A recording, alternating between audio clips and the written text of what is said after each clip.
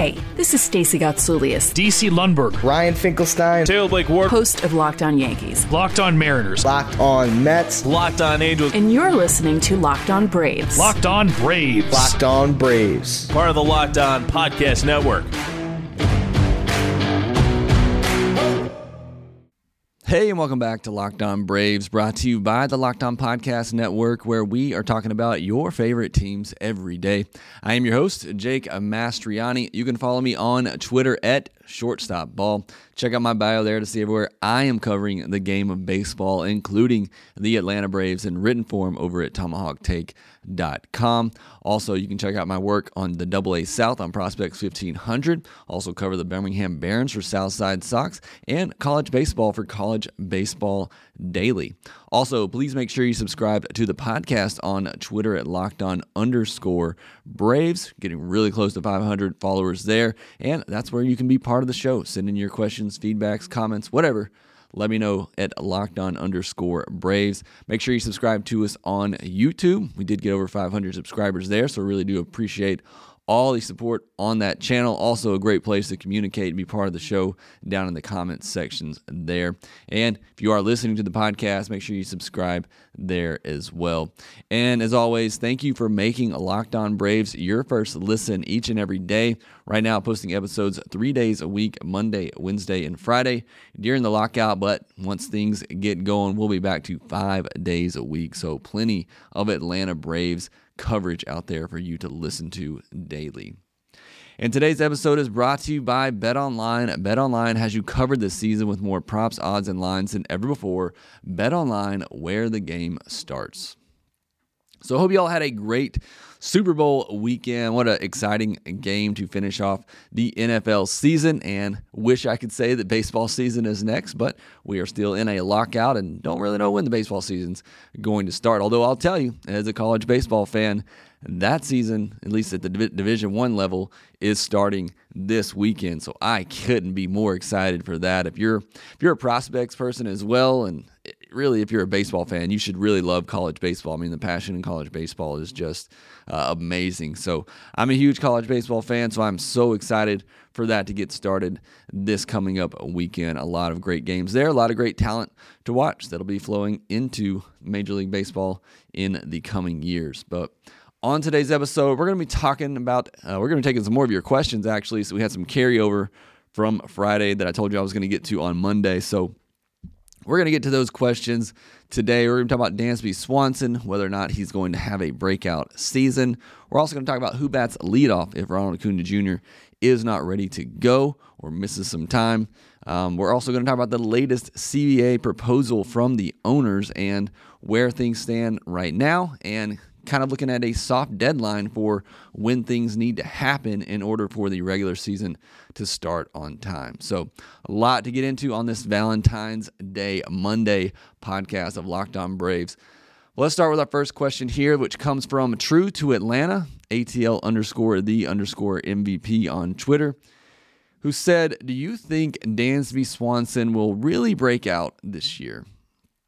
And look, if you listen to me on here, you know I'm a huge fan of Dansby Swanson. I know the fan base can be kind of split on him. I know the previous host of this podcast was not the biggest Dansby Swanson fan.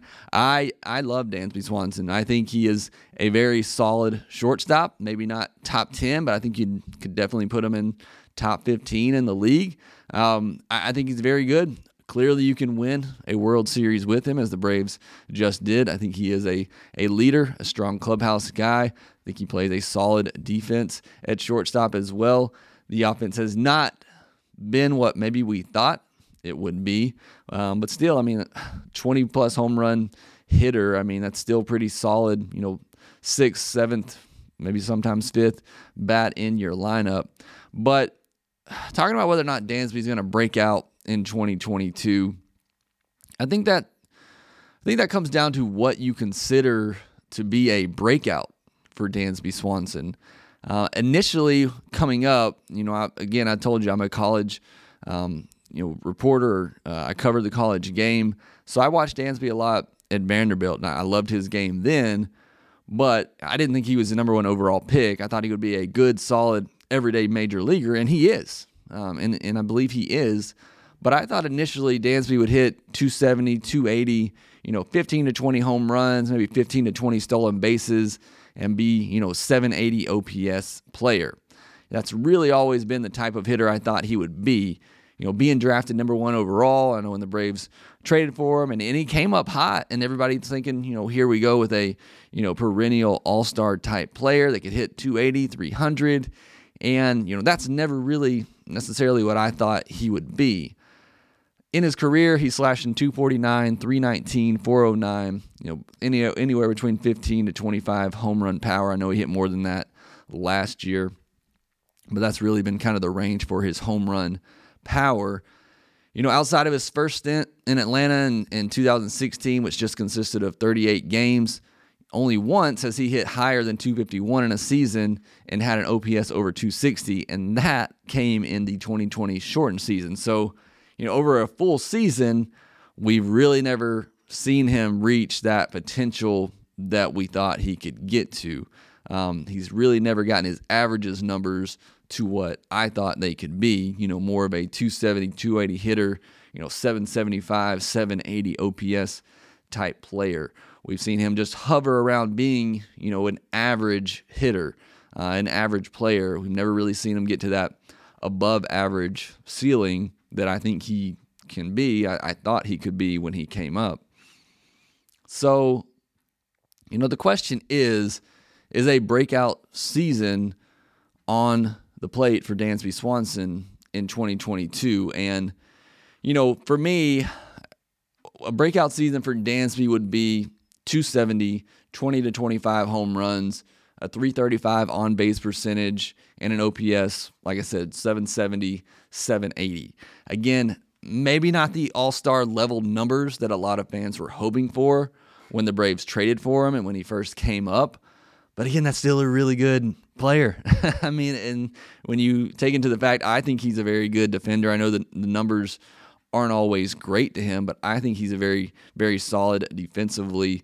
So that to me would constitute a breakout season for Dansby Swanson. It's really just the averages that we're looking at. The average, the on-base percentage, the OPS. Those are the numbers I'm looking at. He's shown the power. He's somewhat shown the speed. I think he could steal a little bit more, but he's gotten in the double digits several times now. I'd like to see him do a little bit more of that. But it's really the averages we're talking about. The batting average, the on-base percentage, the OPS. Those are numbers we're looking to increase this year. Now, do I think that would happen? I certainly think he's capable. Nothing in his StatCast numbers really indicate a breakout is coming. In fact, you look at his StatCast numbers, they're really all over the place. He does have great, or he doesn't have great average exit velocity numbers, but his hard hit percentage is above average. His barrel percentage is good as well. He doesn't chase a lot, but yet his whip percentage, K percentage, and walk percentage are all below average. So, just looking at his StatCast page, it doesn't really make sense with Dansby Swanson. And again, those numbers don't indicate a player that's about to break out. If he's going to break out, it's going to take an adjustment for him at the plate. There's things he's going to have to change. The game plan he's had previous years speak to the hitter that he is. And really, like I said, it's a StatCast page that you look at. It's all over the place, and that's kind of what his numbers have been. He'll have hot streaks and cold streaks, and he just ends up in the middle somewhere. So he's going to have to make adjustments in order to reach that ceiling that I think he can hit. The obvious adjustment for me is lowering his K percentage and raising his walk percentage. That's obviously going to do wonders for anybody who can do that. But last year, his K percentage was 25.6% and his walk percentage was just 8%. If he could go back to just his 2019 numbers where his K percentage was 22.8 and his walk percentage was 9.4, and he continues to consistently put the barrel on the baseball, I think you're going to see those averages go up. I think that could, get him up into 260, close to 270, and that OPS more in the 770 range just by doing that. And, it's almost like he sold out last year for the power, and he got to it, to his credit.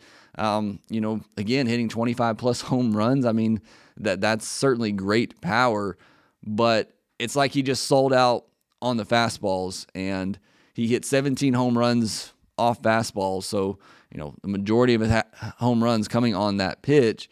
But he also just hit 254 against heaters. And that's the lowest total he's hit against fastballs since 2017, which was his worst season in the big league. So for me, it's really just an approach thing with Dansby. He's going to have to change it up if he's going to have a breakout season that, like I talked about.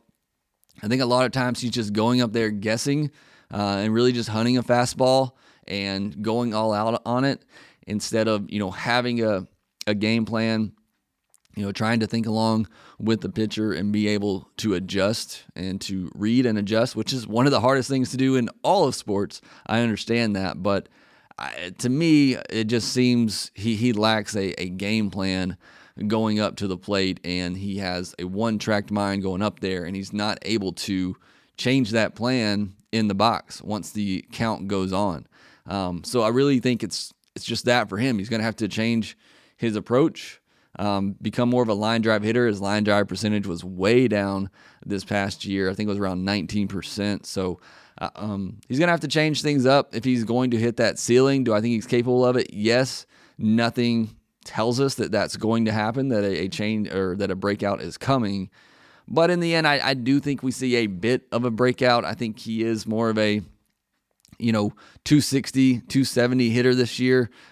Again, he's pretty much in a contract season. And Dansby, one thing we have seen over the years is that he thrives under pressure. So this whole season is going to be pressure for him to try to prove to the Braves, and if not the Braves, other teams out there, that he is, a franchise player at shortstop. So again, I think he does get there. Again, I think he's 260, 270, 320, 330 on base, 20 to 25 home runs, 10 to 15 stolen bases, 775 OPS. So again, maybe not all-star level, but for him, I think he does have a bit of a breakout and gets more closer to those numbers I thought he could hit and be when he first came up with the Braves. So looking forward to seeing what Dansby Swanson can do in 2022. Again, really rooting for the guy. I love watching him play. I want him to be a part of this team in the future.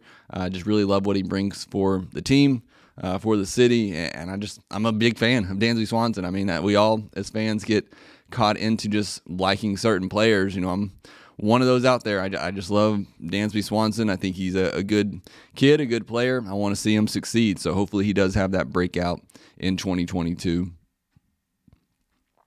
This is the time of year that I've pretty much given up on all my New Year's resolutions, but not this year. I'm sticking to my resolution to eat right thanks to Built Bar.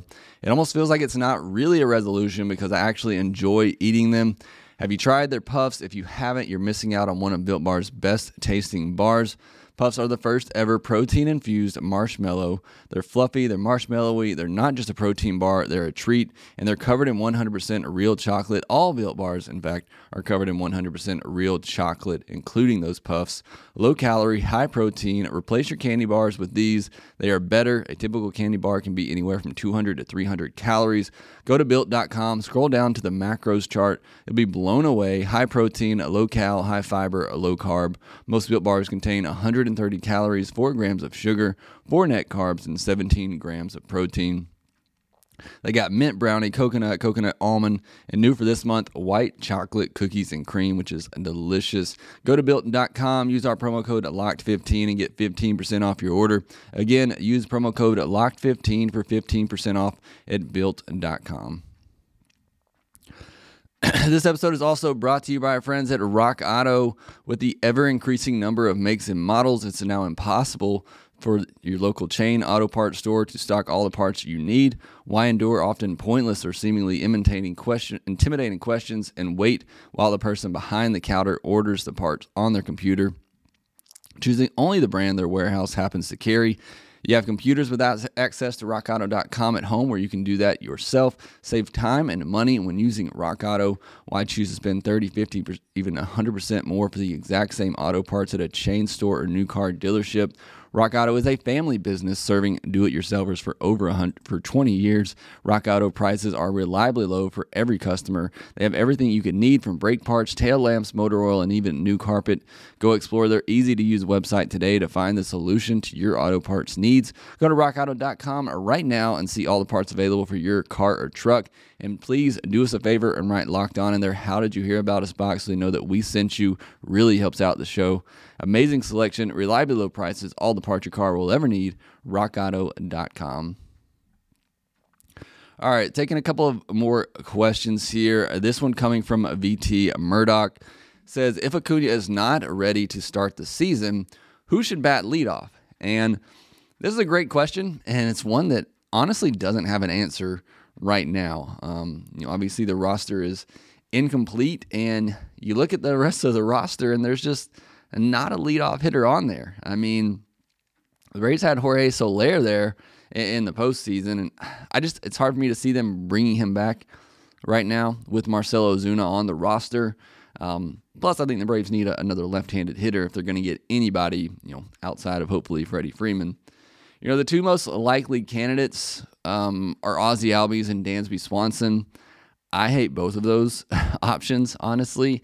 Neither one of them give you really good at-bats to start off a game, which is why I just don't think they're leadoff hitters. In fact, I don't ever want to see Ozzie really hit above the 3-hole again. I don't want to see him in the 1 or 2 spot, ever again. I think that's been proven. That's not where he succeeds. He needs to hit lower in the lineup, 5th or 6th.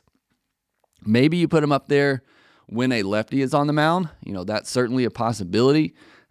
But other than that, I want to see Ozzie hitting down in the lineup. Same with Dansby. He should be batting, 5th, 6th, 7th in the order. So to me, those aren't really great options, and there's just really not a great option right now. I think if the Braves, re-sign Freddie Freeman, which I think they will, I would toy with him batting leadoff. I think he's probably the best fit for it in terms of somebody who can provide pop at the top right out of the gate, somebody who's going to give you a good at bat right out of the gate. The only thing he doesn't really bring is speed, but Freddie may argue that he thinks he's pretty fast on the base pass, and he is a very good base runner. But I think Freddie would be the best option, but he's not currently on the roster. If we're talking about players currently on the roster, I just don't really see a great option. But again, if they sign Freddie, you go Freddie, Riley, Ozuna, Travis, Ozzie, Dansby. I think that could work. The only problem with that is you put your only true left-handed hitter at the top of the lineup, and you stack, nothing but righties behind them. But hey, you do what you got to do with the roster that you have. You put your best batters up there, right or left, whatever it may be. But again, it's tough. Ideally, they sign another outfielder who can also be a leadoff candidate. For me, preferably a left-handed hitter. Or even more ideally, Ronald is ready to go from the start. I know that's certainly what I'm hoping for. I don't want them to rush him by any means, but it would be great if he's ready to go from the jump, because he is the perfect leadoff hitter, and really the only leadoff hitter that I see on the Braves roster right now. So a great question from BT there. Let me know your thoughts. Who do you think should bat? Just looking at the roster right now, and assuming Ronald won't be healthy to start the year, who would you put leadoff for the Braves? Another question from BT, who says, my coworker is worried about MLB The Show, the game. How will the lockout affect MLB The Show? So, I'm also an avid lover of MLB The Show myself. I started playing it during the pandemic in 2020, and it is a lot of fun to play. Thankfully, the lockout will not affect the release of the game. From what I understand, the game already has the rights to these players, and it's not relegated by the collective bargaining agreement, so it will be released, and it's set to release on April 4th, I believe. So that should not change. Shohei Ohtani is on the cover, so it should be a lot of fun. I can't wait for that game to come out. And then the final question here comes from Steve Lamb, who says, what is your favorite quirky Brave stat? For example, Chipper Jones batted .303 left-handed and .304 right-handed. Maybe name one Braves one and one non-Braves one. So a really good question, a good fun question from Steve. I'm probably going to need more time to research that. I don't have one off the top of my head as far as a quirky stat. And this really isn't even a stat, but it's something I've been thinking about a lot, and really a lot since the World Series ended. And that's the fact that to win a World Series, the Braves had to beat the best starting rotation in baseball with the best closer in all of baseball in the Milwaukee Brewers. Then they had to beat the team with the best overall pitching ERA in baseball, and a team that was also top 5 in runs scored in the Dodgers. Then they had to beat the best offense in all of baseball in terms of runs scored in average. That has to be the hardest path ever to win a World Series. Now, I get every team in the playoffs is good, and they're most likely going to be at the top of those stats. But, I mean, these were the best of the best, and the Braves had to go through all of them to win a World Series. Never even faced an elimination game against these teams. So don't ever try to let anyone tell you that the 2020 World Series was a fluke. The Braves had to earn that World Series, had to go through that death row of teams there that were the best of the best. I mean, you had the best pitching staff in baseball, you had the best offense in baseball, and then you had the team in the Dodgers who were probably the best overall rounded team in baseball, and the Braves took all of them down. So, again, that's just kind of incredible to me, the teams the Braves had to go through to win that World Series. Not necessarily a stat, but something that's been on my mind, again, since the World Series ended. But what are some of your favorite quirky stats in baseball? Let me know. Let me know in the comment section on YouTube, or hit me up on Twitter.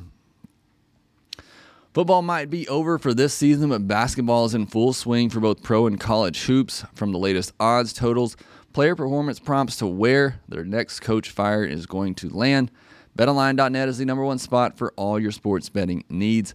BetOnline remains the best football spot for your sports scores, podcasts, and news this season. And it's not just basketball. BetOnline.net is your source for hockey, boxing, and UFC odds, right to the Olympic coverage and information. Head to the website today or use your mobile device to learn more about the trends in action. BetOnline, where the game starts. All right, so hopefully my voice will hold out here. I want to get through the latest offers from owners. The owners did make their proposal on Saturday, as I talked about on the Friday podcast, and honestly, it was another offer that didn't really move the needle. And both sides been going back and forth like this, in the last couple of offers. Neither one of them really moving the needle much at all. I had some optimism from Rob Manfred's comments on Thursday, but it was just another, small marginal move by the owners here. They made a couple of proposals for raising the minimum salary for pre-arb players. One was to raise it to $630 million and allow teams to still go over that amount. So, right now, even with pre-arb players, there is a minimum, but a lot of teams really choose to give players a little bit more than that minimum. So this would still allow teams to do that, and it would also raise the minimum to $630,000. Another was to set a tiered salary that goes from $615,000 for 0 to 1 year, $650,000 for 1 to 2 years, and $725,000 for 2 to 3 years. But this would be a set salary, and teams would not be allowed to go over that amount.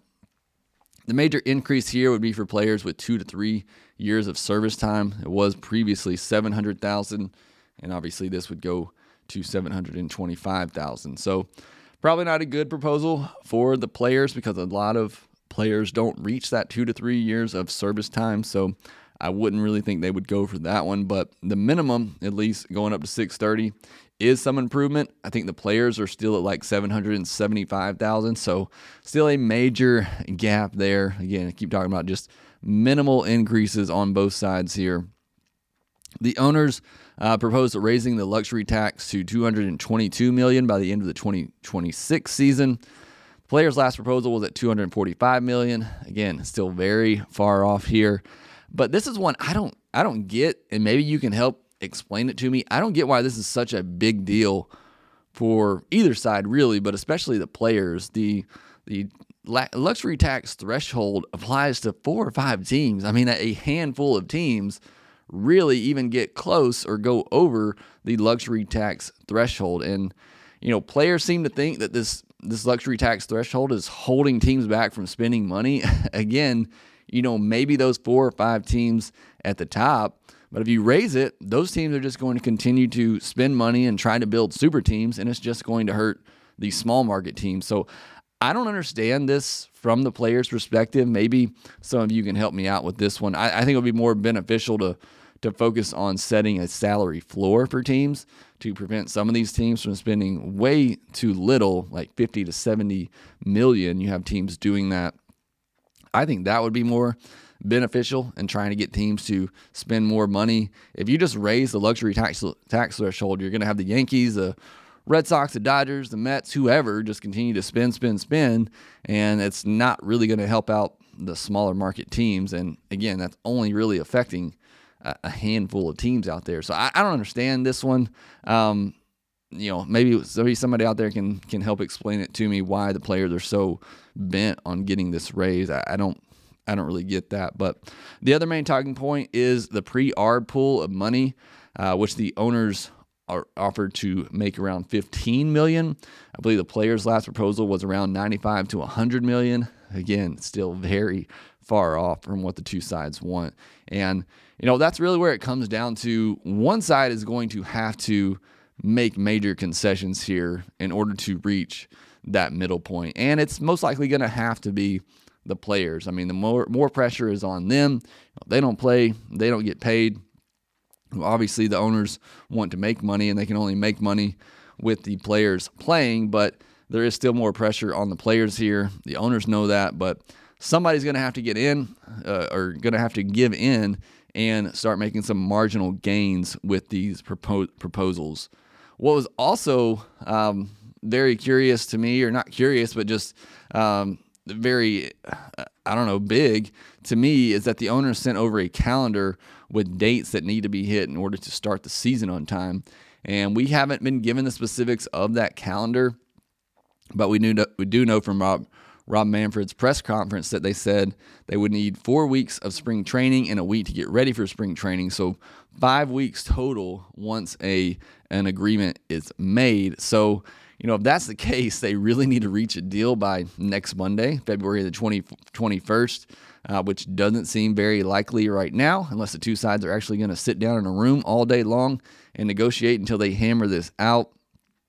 I think if a deal isn't done by February 25th, certainly the end of February, then we got to start thinking about delaying the regular season, which is unfortunate because that is coming up really quickly, and we still seem very far apart from getting a deal done. But if they're going to start this regular season on time, a deal really has to get done by then, because, again, I think you need at least 4 weeks of spring training for starting pitchers to get stretched out.